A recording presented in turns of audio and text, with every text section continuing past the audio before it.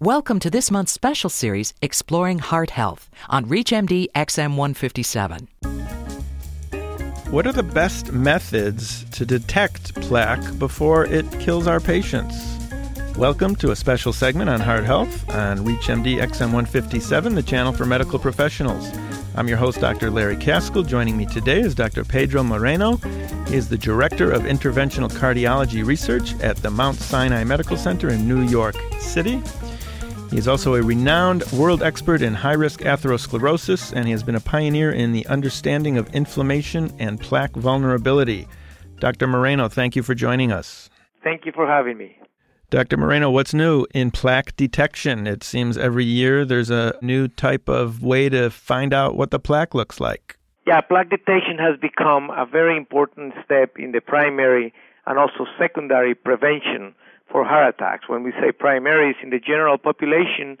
When we said secondary, it's in patients that have already manifested this disease. And plaque detection can be done both by imaging as well as by the blood testing. So we know that when a patient is at risk, and this includes at least two risk factors, either the presence of hypertension, diabetes, cigarettes, smoking, or hypercholesterolemia, this group of patients are at an increased risk for heart disease. In this population, imaging may offer the alternative to detect the disease before it is manifest. Dr. Moreno, you are a 47-year-old man living in New York City, so you've got a few risk factors. You are, even if you don't smoke cigarettes, you're a smoker just by breathing the air in New York. So you're 47. How would you go about looking at yourself, imaging yourself to see if you've got subclinical or asymptomatic atherosclerosis? This is a very good question, and I have one risk factor, which is the hypercholesterolemia that I've been taking care using the statins since I turned 40. But I recently had a CT angio done in this hospital. Excellent.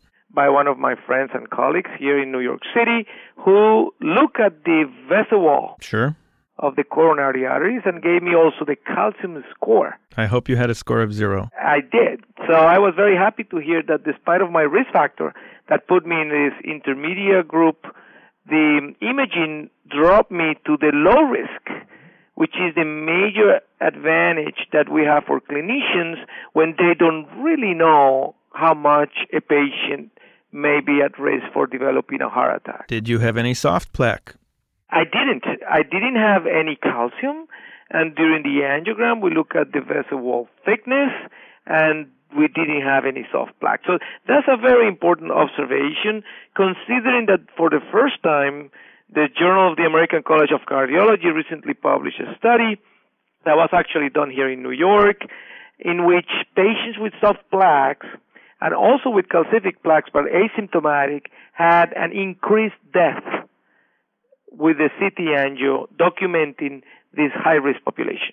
All right, so why will Blue Cross Blue Shield not pay for the test, and they'd rather put people through thallium stress tests and angiograms, whereas you could quickly rule out the existence of disease with this $750 test? That's exactly the major question we have in 2008 now. Also, that not only Blue Cross Blue Shield but other very important third payers are reconsidering the reimbursement of the CT angio. Mostly, the answer is because evidence-based medicine has been built on multiple randomized trials that have proven to change the natural history of the disease. And the CT angio is a recent test that have not built enough evidence-based to provide the data that we require. Where do you fall on the debate of using carotid IMT scores as a surrogate marker for what's going on in the coronaries?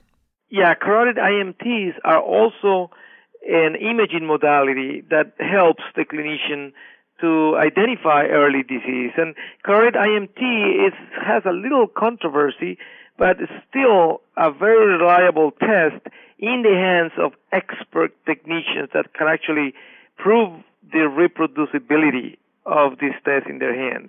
We are actually starting a new project in this hospital in which carotid IMT, the calcium score of the coronaries and the brachial-ankle relationship between the blood pressure in the legs and in the arms are going to be the three major pathways to identify the high-risk population. So you identify someone as low risk that you thought was at high risk by doing a CTA or an IMT, and they've got an LDL cholesterol of 160, and let's say they're 50 years old, and they've got no evidence of disease. You've just stratified them to low risk. Why would you put them on a drug for the rest of their life if they have no evidence of a disease? That is a very good question. I don't believe that people with negative CT angios and negative calcium scores will benefit from the treatment, the long life treatment of a condition like mild hypercholesterolemia. On the other hand, our major guidelines for primary prevention suggest that population with very high cholesterol, even though low risk by other criteria, will benefit from the treatment of this disease. We both know that there are many people with cholesterols of 300 that do not develop coronary artery disease and live till a ripe old age of 85. And there are those who have low cholesterols and develop coronary artery disease. So the guidelines came out before CT angiogram existed. That is correct. One of the most important issues to consider here is the ability of the reverse cholesterol transport. So if you have a high cholesterol in the blood, but you don't have coronary or any other manifestation of atherosclerosis, it is because you have a tremendous ability to remove cholesterol from your vessel wall. So the reverse cholesterol transport mediated by the high-density lipoprotein in this population is extremely good, with very good receptors in the liver for the LDL and proper excretion of the abnormal hypercholesterolemia. If you've just joined us, you're listening to a special segment on Heart Health. My guest is Dr. Pedro Moreno, a world-renowned expert in atherosclerosis and a pioneer in the understanding of inflammation and plaque vulnerability. Dr. Moreno, you brought up HDL, and if someone's got effective HDL, not necessarily high HDL, because you can be lulled into a false sense of security having a high HDL, and it's not working. So what's on the horizon, or what's even here, that can tell us if our HDL is actually doing what it's supposed to do? Yeah, the subfraction of the HDL helps the clinician to have an idea of which is an effective or non-effective HDL. But most importantly, it is actually the ApoA1, which is the protein in the HDL that is effective in the removal of cholesterol. So not only HDL in the blood, but also the level of ApoA1, which, as I said, is the functional part of the HDL, helps the clinician to have an idea of this patient population. Do you know anyone who is routinely measuring ApoA1 levels? This is a question that it is only driven by the population that have high HDL and coronary disease, which is kind of the very, very low percentage of our patients.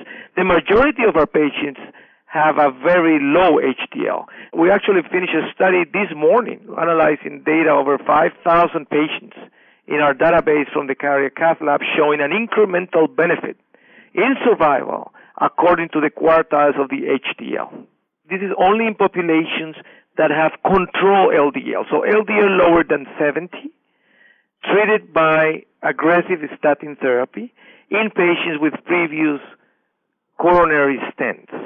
And in that population, an HDL of 25 showed increased mortality when compared to an HDL of 35, 45, and 55, highlighting the importance of HDL as a marker for mortality and heart disease. Is it a stronger marker than LDL? Well, this study that I just mentioned was done only for patients with control LDLs. I think for the Framingham Heart study, in the Framingham risk score, the HDL has 6 points if you have low HDL, and the LDL is only 3 points, suggesting that HDL may provide the clinician and the patient a better protection for future heart attacks. What do you like in the current armamentarium of HDL-raising medicines or vitamins? What are you recommending? Yeah, I recommend exercise. I am very cautious individual recommendation of low grade of alcohol. And most importantly, I use niaspan. So what happens when they cannot tolerate the niaspan? Yeah, niaspan is actually now... It's a little better. Within the last few months, we have the extended-release niaspan that have increased the tolerance and the compliance of our patients.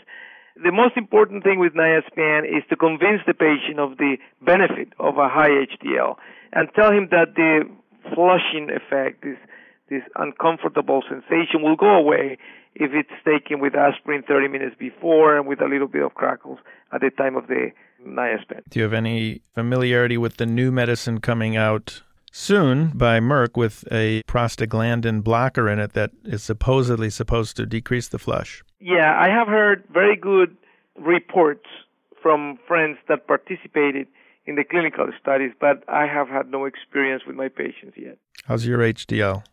My HDL is actually 46. Close to your age. Well, yeah, I would like to have it greater than 50, though. Right, I hope it goes up as you age. All right, so what do we do with our patients that have coronary artery disease? We know they've got soft plaque. They don't have any hemodynamically significant lesions. How can we stabilize that plaque as best as possible without sticking a stent in there or a sealant? Yes, the major pathways in which we rely for primary prevention still the control of the four major risk factors. So if the patient is asymptomatic and you identify the disease as a bystander, let's say for primary prevention, you have to be sure that all the risk factors of this patient are adequately controlled. If the patient is already symptomatic and have had coronary stenting, myocardial infarction, or bypass surgery, then you have to treat the disease appropriately with the beta blocker, the ACE inhibitors, aspirin, Plavix, and as well as the statin with the niaspan if the HDL is low. Dr. Pedro Moreno, thank you very much for coming on the show today. Thank you very much for having me. I'm Dr. Larry Kaskel, and you've been listening to a special segment on heart health on the Clinicians Roundtable on ReachMD XM157, the channel for medical professionals. If you have any comments or questions, please send your email to xm@reachmd.com, and thank you for listening.